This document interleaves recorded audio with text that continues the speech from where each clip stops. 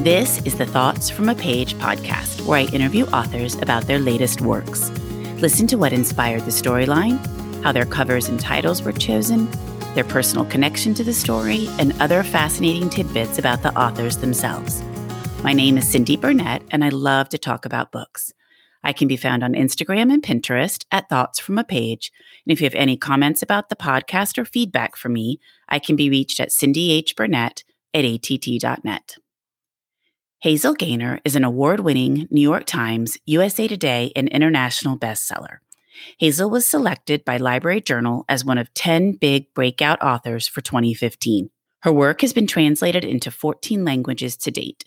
She is co-founder of creative writing events, The Inspiration Project, and lives in Ireland with her husband and 2 children.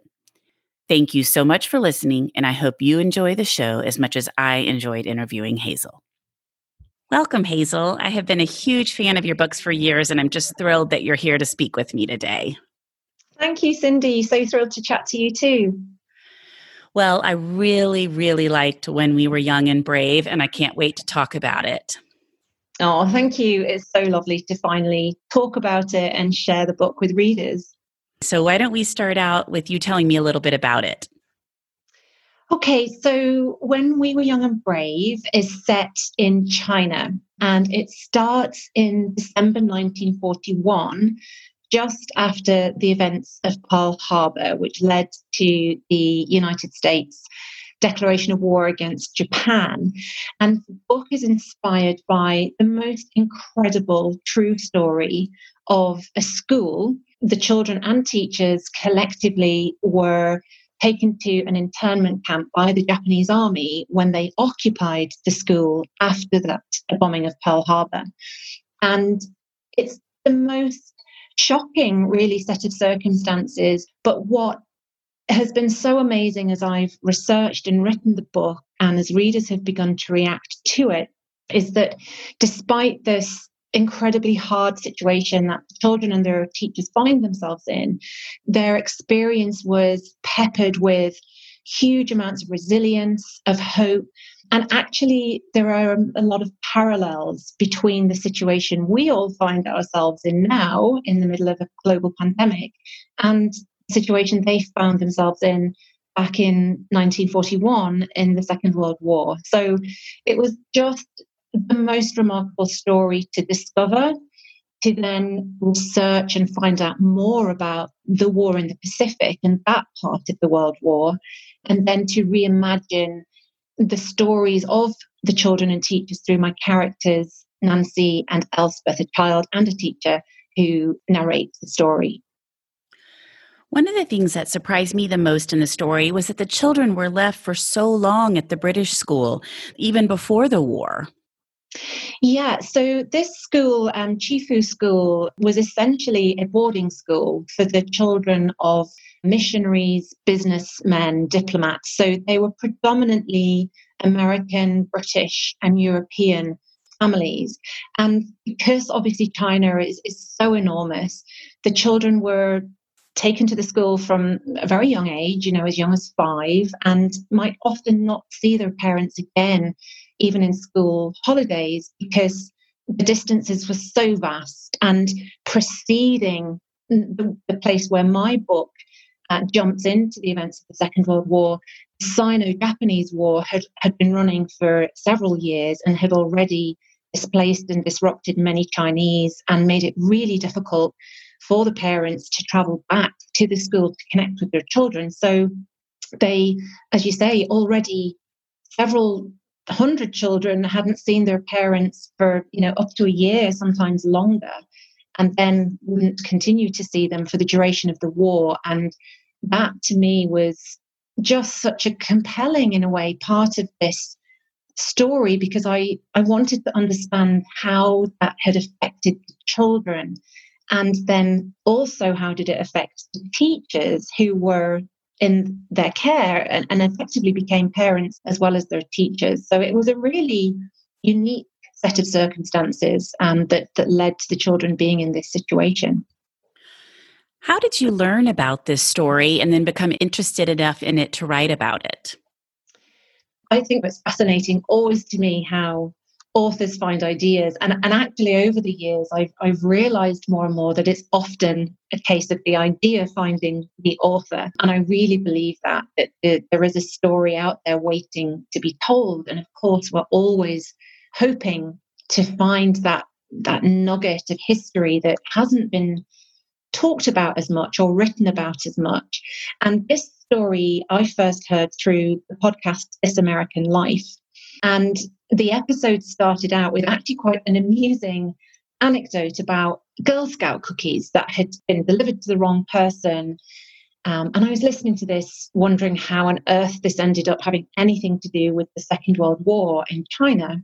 And that's how the episode unfolded. But through this batch of Girl Scout cookies being delivered to the wrong person, people had connected with one of the children who was in the school and as an adult had been obviously very affected by her experiences and was talking about her time in Weishen internment camp. So I was sitting at my desk and it was one of those moments where it's like your spidey senses go up. And I immediately knew that this was something I wanted to know more about.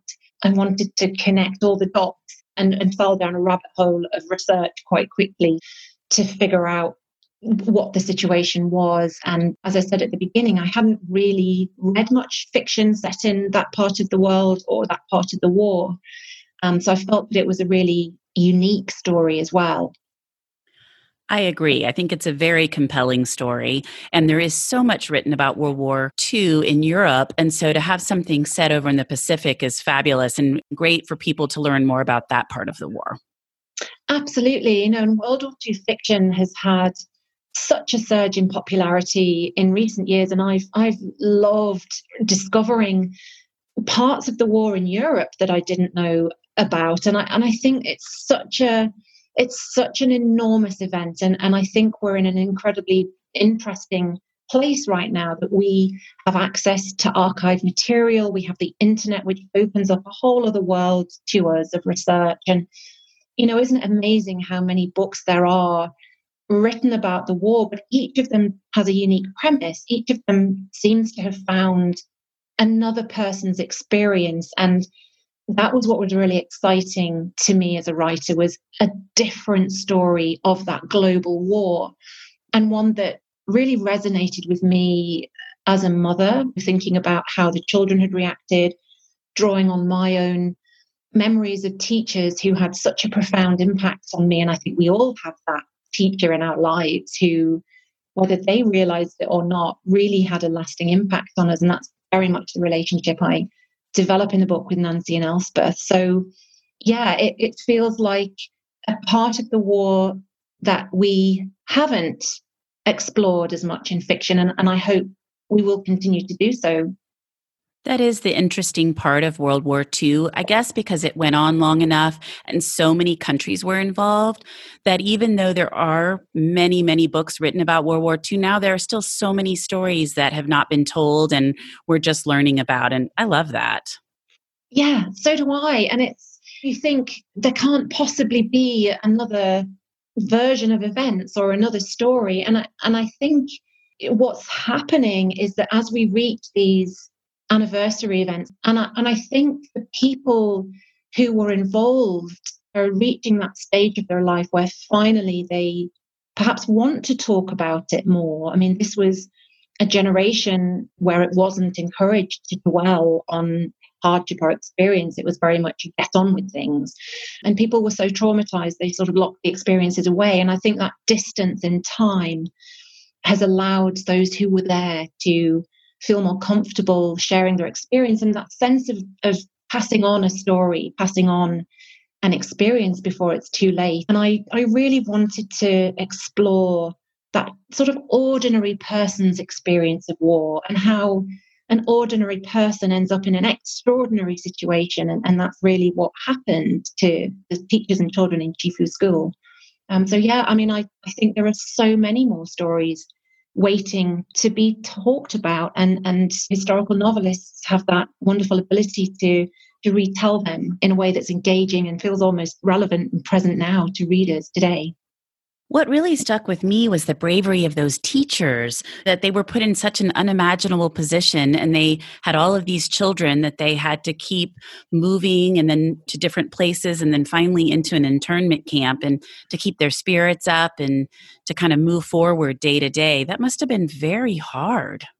Yeah. I mean, my goodness, not only are you suddenly in this terrifying situation yourself as an adult, but you have over 100 children looking to you for advice, for care, for just day-to-day needs. And that was something that I really wanted to explore in the book, which is why I have the alternate points of view from Nancy, our young girl, and Elspeth, her teacher. And initially, Elspeth feels quite resentful of that additional responsibility. She was planning herself to return to England, and all of her plans are suddenly thrown into disarray. And there's this sense of obligation and duty that she struggles against. And I think that's a very real, sort of authentic reaction to that situation. I agree completely. And that leads me into my next question. Can you tell me more about your research? Sure. So, do you know, when I heard the podcast, and as I said, it was that real moment of my gosh, goosebumps. What is the story? And then I felt quite overwhelmed because I hadn't written a novel set in World War II before. It felt so enormous that at first I was very daunted by the prospect of writing this book. And you're very, very conscious of doing justice to the memory of those people who did live through this experience. You know, this really happened. So I started quite big in terms of just understanding that part of the war, what was happening in China, the occupation of the Japanese, the events that had led up to that, and then the events leading up to Pearl Harbor. So I read a lot of history books, if you like, about the war in the Pacific. And then I started to research more specifically into Chifu School, Wei Shen internment camp, and I found some incredible books. One in particular called Stolen Childhoods, which recounts hundreds of children's experiences of displacement during the war in lots of internment camps across the Pacific region. So this wasn't a unique experience to Chifu School. And that's when I really started to get hold of this, because it sort of drilled down to the human, relatable, personal level. And I could really put myself into the shoes of those fearful children and the teachers with this responsibility.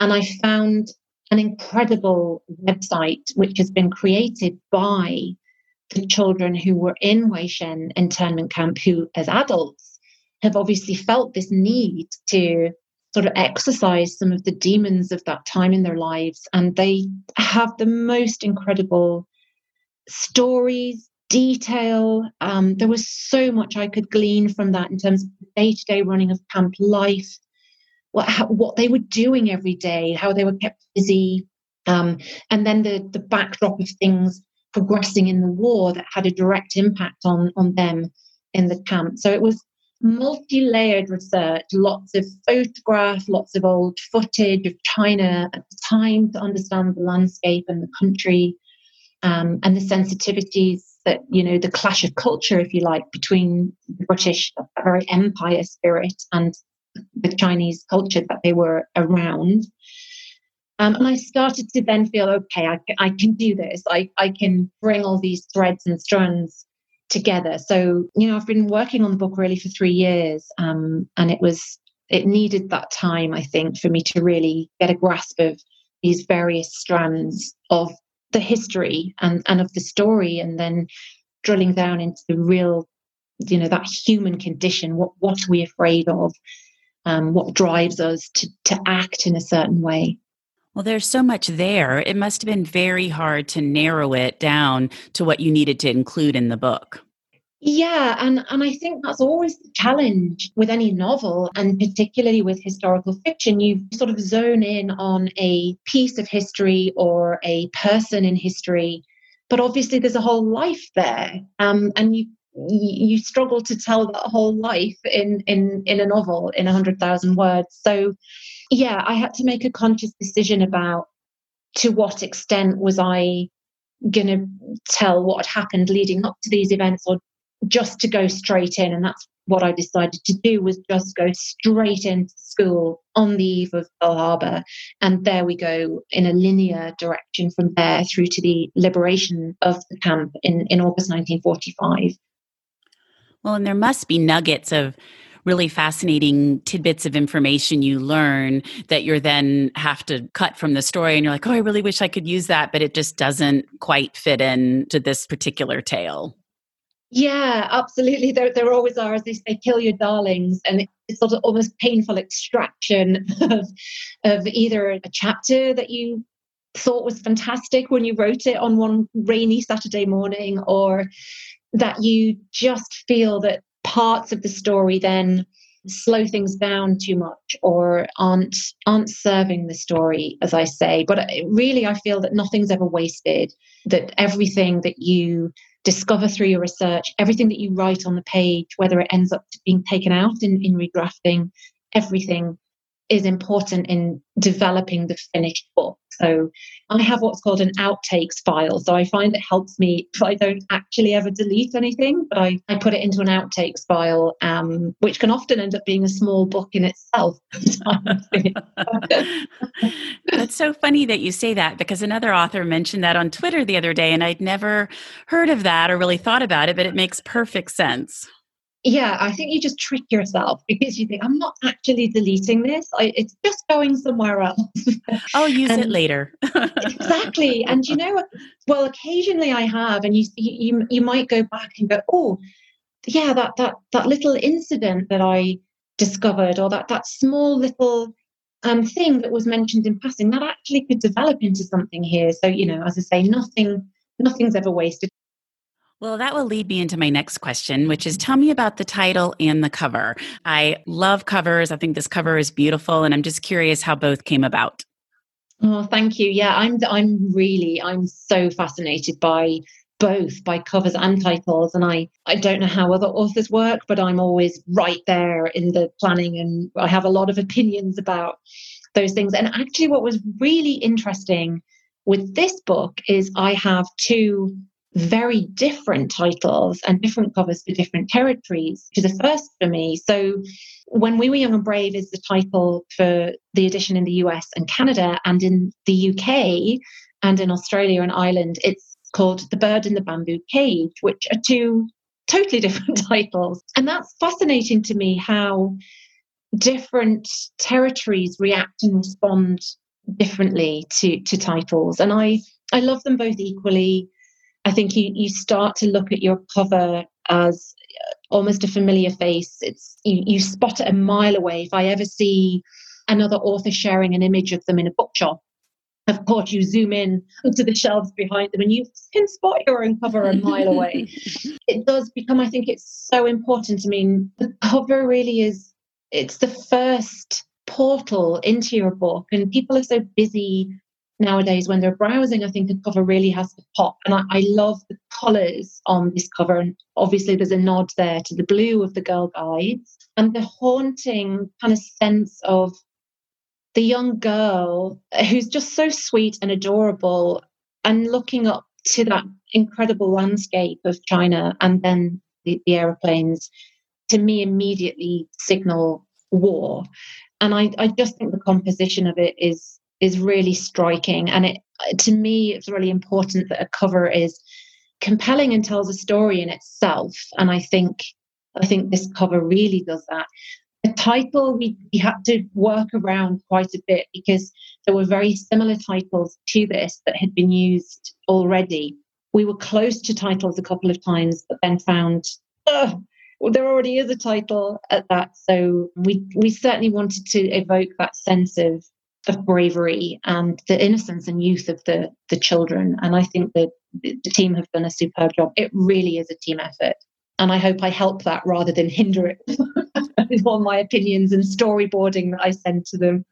Well, I definitely judge a book by a cover, and I feel like that's half the time how I end up grabbing a book, because the cover's eye-catching or appealing. And I also really get frustrated when the cover does not reflect the story. So I see a cover, I start to read the book, and I'm thinking, how do these even match up? So I like it so much better when clearly your cover perfectly matches your story. And then When We Were Young and Brave, I mean, it makes you feel like they're telling a story of, something in the past, and that's exactly what's happening. So I felt they Yeah. both fit your book very well. Oh, it's so great to hear because you honestly, there's so many discussions, the finessing of the one, is it this word? Is it that word? How does it sound? What's the cadence of it when you say it out loud? And there's so many discussions and emails and meetings held to get that right. So it really matters. Yeah. And you wouldn't necessarily think it's a problem to have a similar title or the same title as another book, but just recently I had recommended a book to a friend and didn't realize that there were two books with the same title. And she read it and she came back to me and she was like, I just don't really understand. Doesn't sound like the book you described and really something you would really like. And then we pulled it up and she had read the other title by another author versus the book I had picked. So I Yeah. do think it's nice to have your own unique title. It is. And you always want to sort of put your stamp on the literary work that's out there. And it sometimes works straight away. And sometimes you just have to sort of finesse and find your way around things. And ultimately, the reader will not know any of that. And they will just see the cover and the title. And as you say, it works and it's authentic to the words that are inside. And I think that is really important. My next question for you is, do you have a favorite of your books? As I thought about this, because I've read so many of your books, and I would be like, okay, The Cottingley Secret was my favorite. No, maybe A Memory of Violets. I couldn't settle on a favorite. I love them all.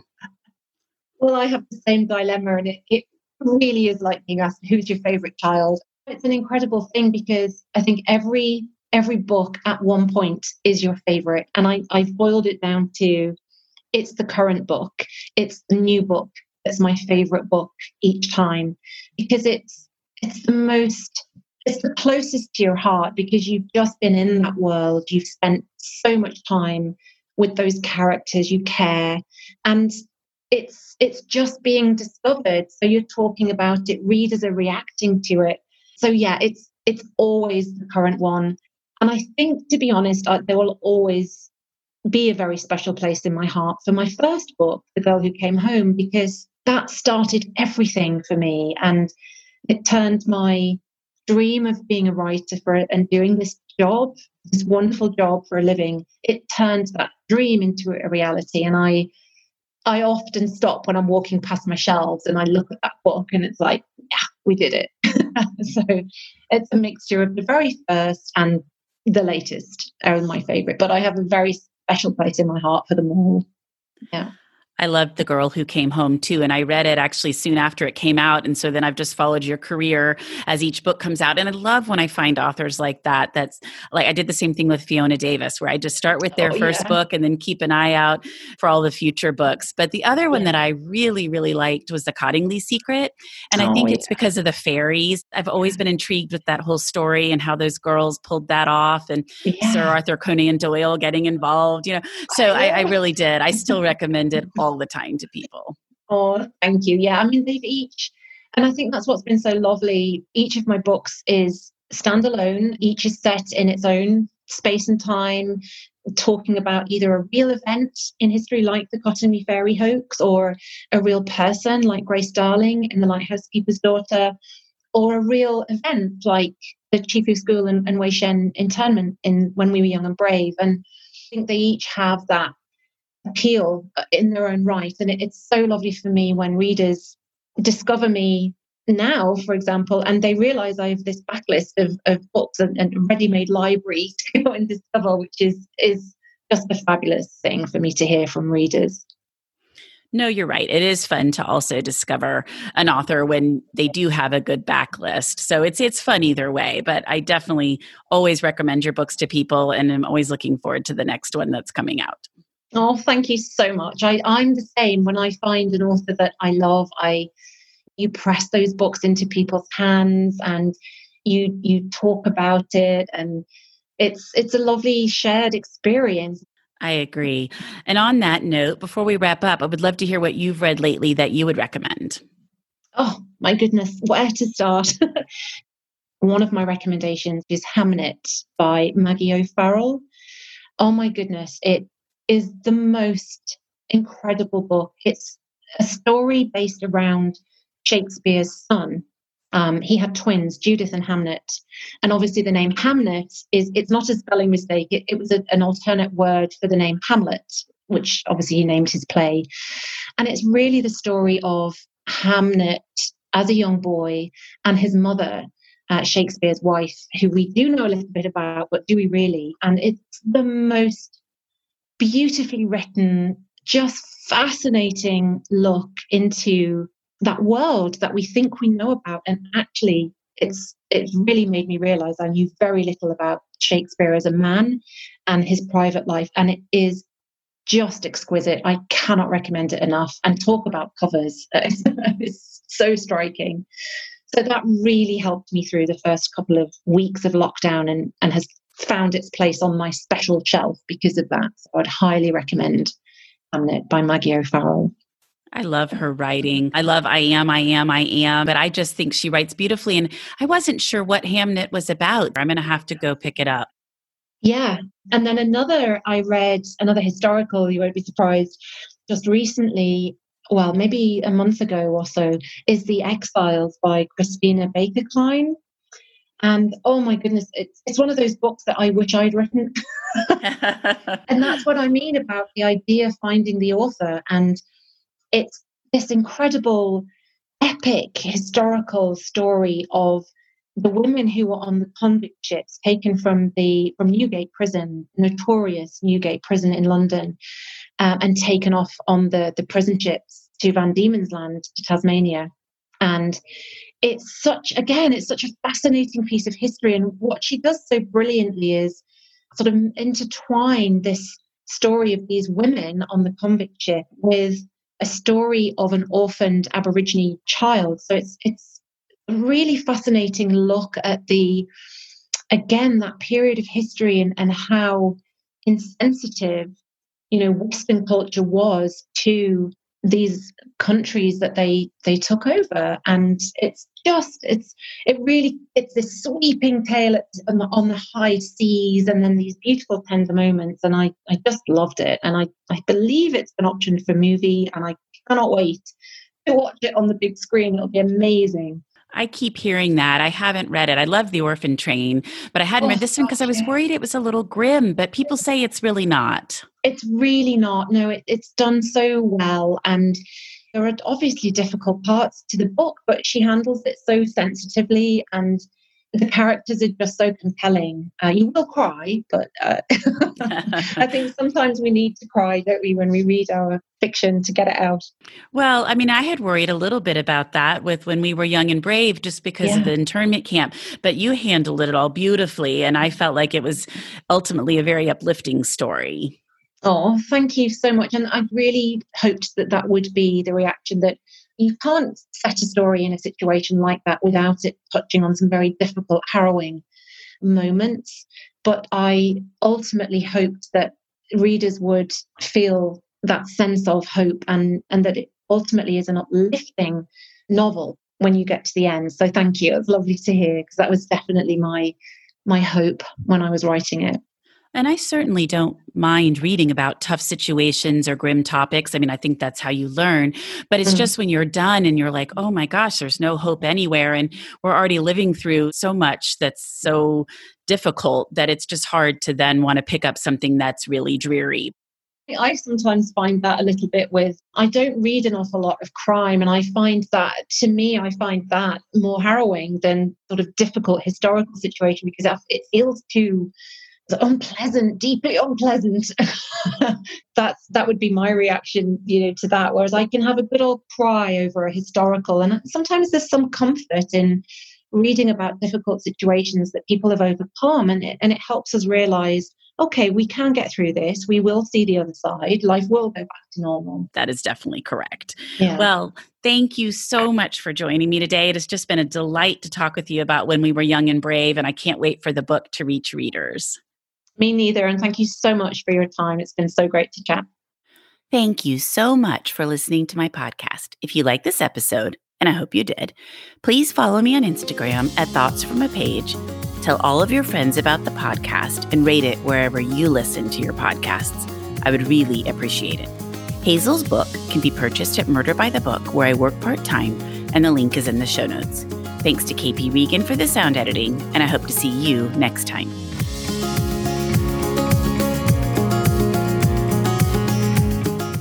Don't you know that you're a grown-up? I'm a grown-up. Me too. Yep, me too. But these days, being a grown-up can really suck. Luckily, we're grown-ups who grew up in the coolest generation. We had video arcades. And also some of the best TV and movies ever made. We lived the origin of awesome consumer electronics. The list goes on and on. Yep, Generation X. Exactly. And we're Gen X grown-up. Every week, the Gen X Grown Up podcast explores media, tech, toys, games, and more from both yesterday and today. Through the eyes of Generation Xers who absolutely love that stuff. You can find us on iTunes or wherever you get your podcasts. Or find us on our website, genxgrownup.com. Life sucks as a grown-up. All right, you think that was good enough? I hope so, man. I'm tired.